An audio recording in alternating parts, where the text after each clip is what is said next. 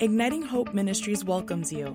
Prepare yourself to listen to a message that will spark hope and renew your mind. Hi, Steve Backlund here from Igniting Hope Ministries. Thank you so much for listening to this podcast. The title of today's message is 5 Keys to Thrive at Bethel Church in Redding, California. Now, let me just say this up front. I know many of you listening to this do not attend Bethel Church in Redding, California, but I believe these principles can apply to you in different places that you're in, especially if you're in a mega church situation. But even if you're not, these principles, I believe, will be a blessing to you. But I also understand that many of those who are listening to my podcast have been influenced dramatically by what is happening at Bethel Church. God's been doing some powerful things over the last 20 years plus, and we have over 2,500 School of Ministry students at the Bethel School of Supernatural Ministry. Bethel Music is impacting the Christian worship music just movement in a powerful way. Many church leaders are looking to Bethel for connection, for core values, for impartation. In Bethel, good things are happening there. I also understand that there's great things happening around the world, and we don't feel that we're superior to other ministries, other movements. We're just excited about our role that we have in the body of Christ and in worldwide transformation right now. So if you are a part of Bethel or have experienced Bethel or live in Redding, you probably are going to relate to some of the things and some of the experiences that I've had. Now, before I came to Redding, I was pastoring in Weaverville, California, an hour west of Redding. Bill Johnson, senior leader here at Bethel, he pastored there, I believe, from 1977 till 1985. Danny Silk followed him, and I came with my wife Wendy to lead the church in 2001 to 2008. Now, when I came to Bethel in 2008, it was not an easy transition for me. You know, we like to say, bless God. We don't have our identity in our ministry. We have our identity in Jesus. You know, I found out that's pretty easy to say, but you know, I was tested. I came here and I was the number one person in Weaverville. I don't know when I came here to Bethel, I don't know what number I was, but I was not number one. Matter of fact, I wasn't even in the single digits. And so there was a test for me, and some of that test I'm going to describe here in this message. So why don't we just get right into it? 5 keys to thrive at Bethel Church. Number 1 is to know you are called there. Matthew 4:4 says, "Man shall not live by bread alone, but by every word that proceeds from the mouth of God." The quality of my life depends on my identifying what God has told me. The more I can identify is the more I'll live. And certainly this is true in any direction that we take in our life, you know, because when we can identify direction and promises for our life, we're going to live at a high level. Because if I don't have a word to live by, the only way I can live, truly live, is if things are going well. And so just the first thing is to know that I'm called to Bethel Church. I'm called to be a part. I'm called to be here in Redding. And again, you can apply this to your situation that you're in right now. The quality of your life depends on you identifying what God has told you. And because wherever we're not assured, if we're double-minded about where we're at, we're not going to thrive, because double-mindedness is the enemy of great influencers. Any area where I'm double-minded in, it's open season for me. What I mean by double-minded is I believe one thing one day and I believe another thing another day. My My beliefs are emotion and circumstance driven rather than word driven, rather than promise driven, rather than God's direction driven. So when we know we're called, then that's going to answer a lot of other questions, because God knows the specifics of the details of where we're called. And any place we're called to is going to have challenging seasons, things that are disappointing, and we'll need that word. Number 2 is find your group of people and your assignment.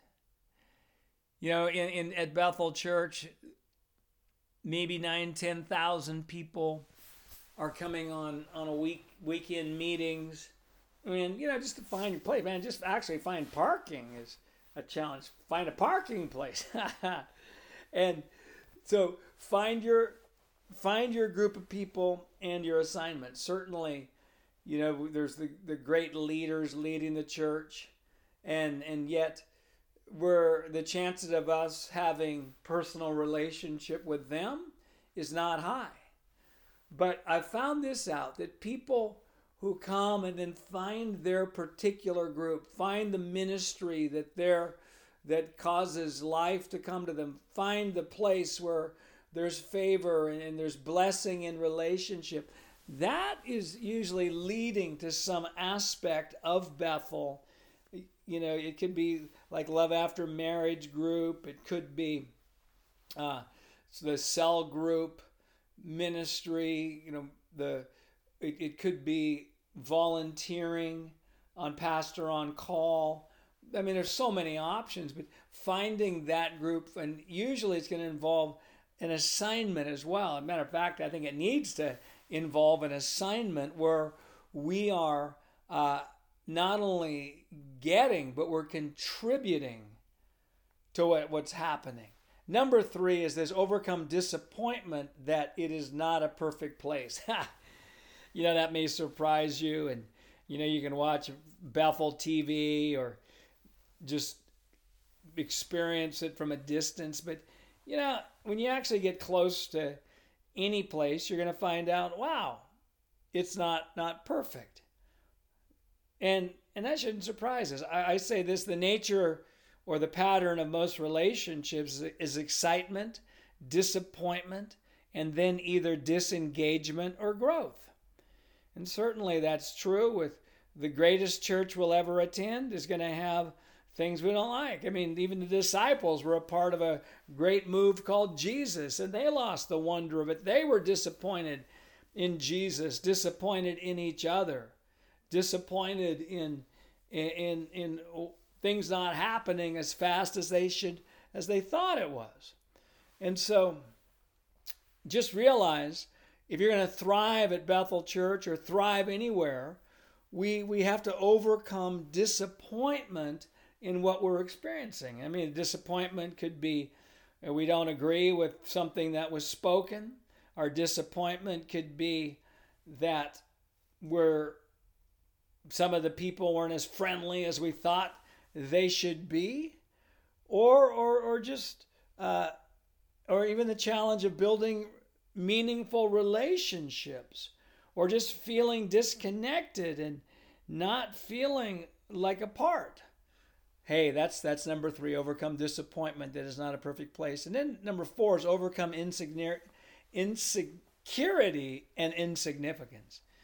You know, one thing I've noticed is that there's a lot of eagles flying around Bethel. There's a lot of great leaders, a lot of great influencers who are doing things in an excellent, powerful way. You know, you're in that environment, and it shines a light on your non-eaglehood in certain areas of your life. Those things become more evident.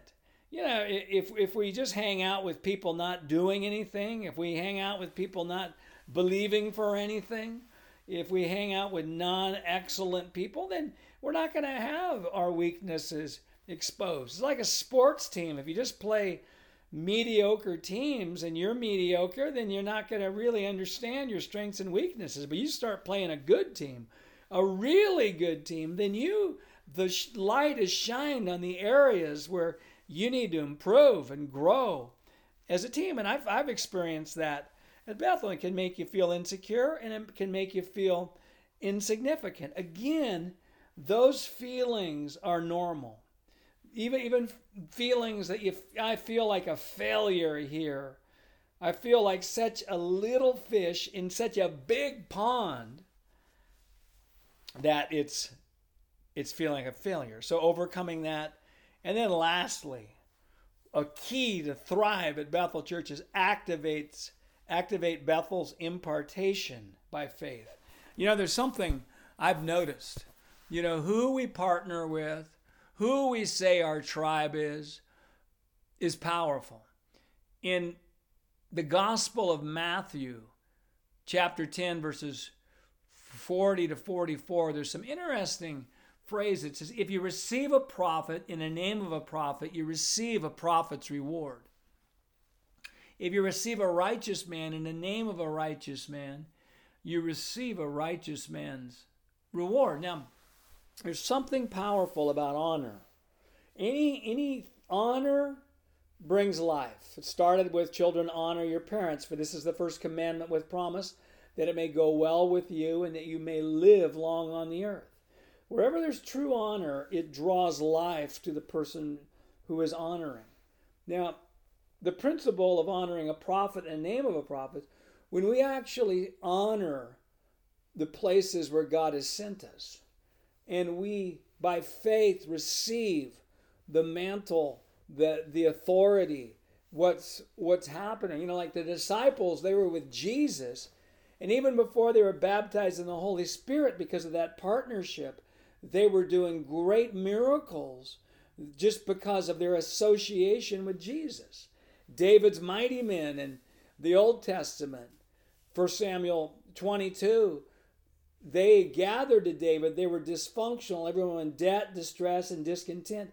They connected to David, and they received, by faith, the impartation of being associated with David. Now, when you're associated, you don't even need to be at Bethel or to live in Redding to receive that impartation.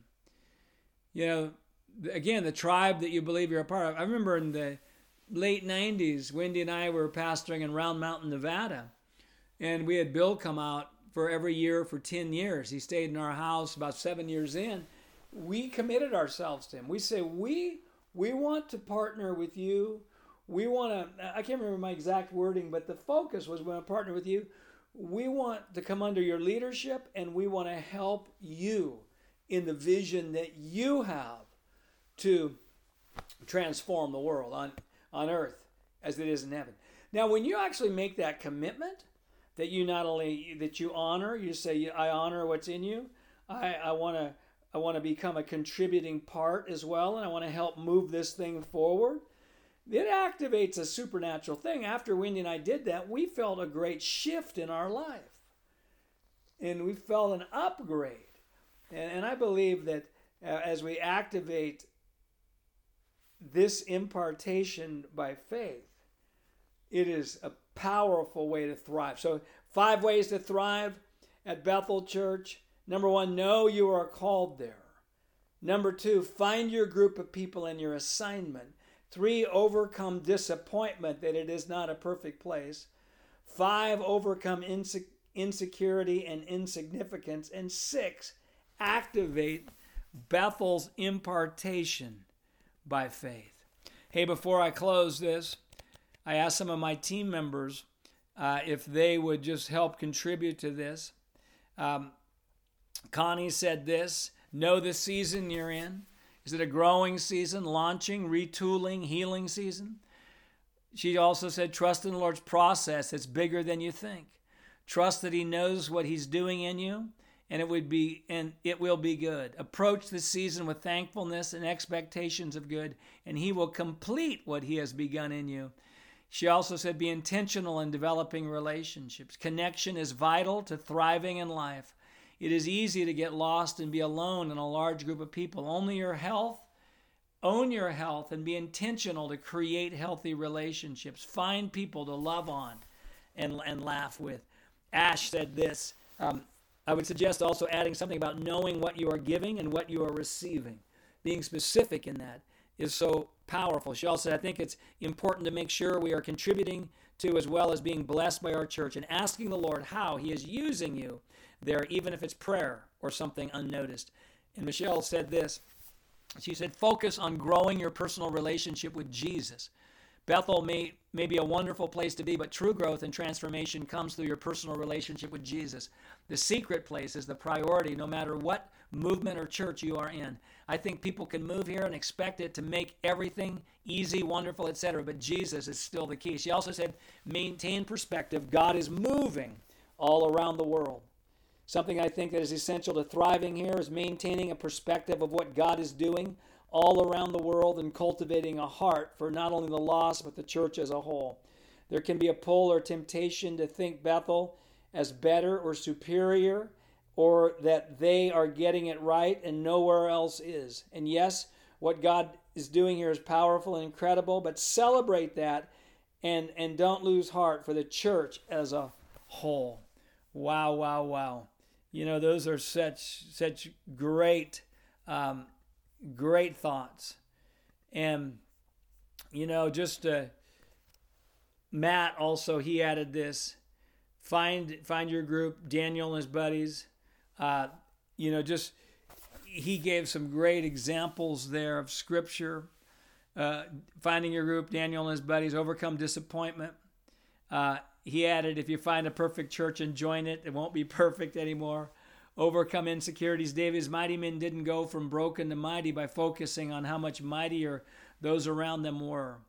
Such good thoughts, and you know, just it's fun to just share on this. And thank you so much for listening to this podcast from Igniting Hope Ministries. And remember, there's no hopeless circumstances, only hopeless people. Once people get true hope, circumstances cannot stay the same. Hope is an unstoppable force. If something is going to change, somebody's hoping. Somebody's becoming unreasonably optimistic. God has to partner with somebody who has hope to accomplish his will. And remember, the joy of the Lord is your strength. We don't need joy at the end of the battle. We need joy in the middle of the battle. It's our strength. Pretty much for everybody listening today, today's just not a good day to walk in radical joy. We either have too many personal weaknesses, too tired, too much pressure, too much bad news on television, you know, whatever it is. But I say you need the joy. And I say this is the day the Lord has made. I will rejoice and be glad in it. Thank you so much. God bless. We look forward to having you with us again on another podcast from Igniting Hope Ministry. We hope that you have been blessed by this message. For more resources, you can visit our website at ignitinghope.com.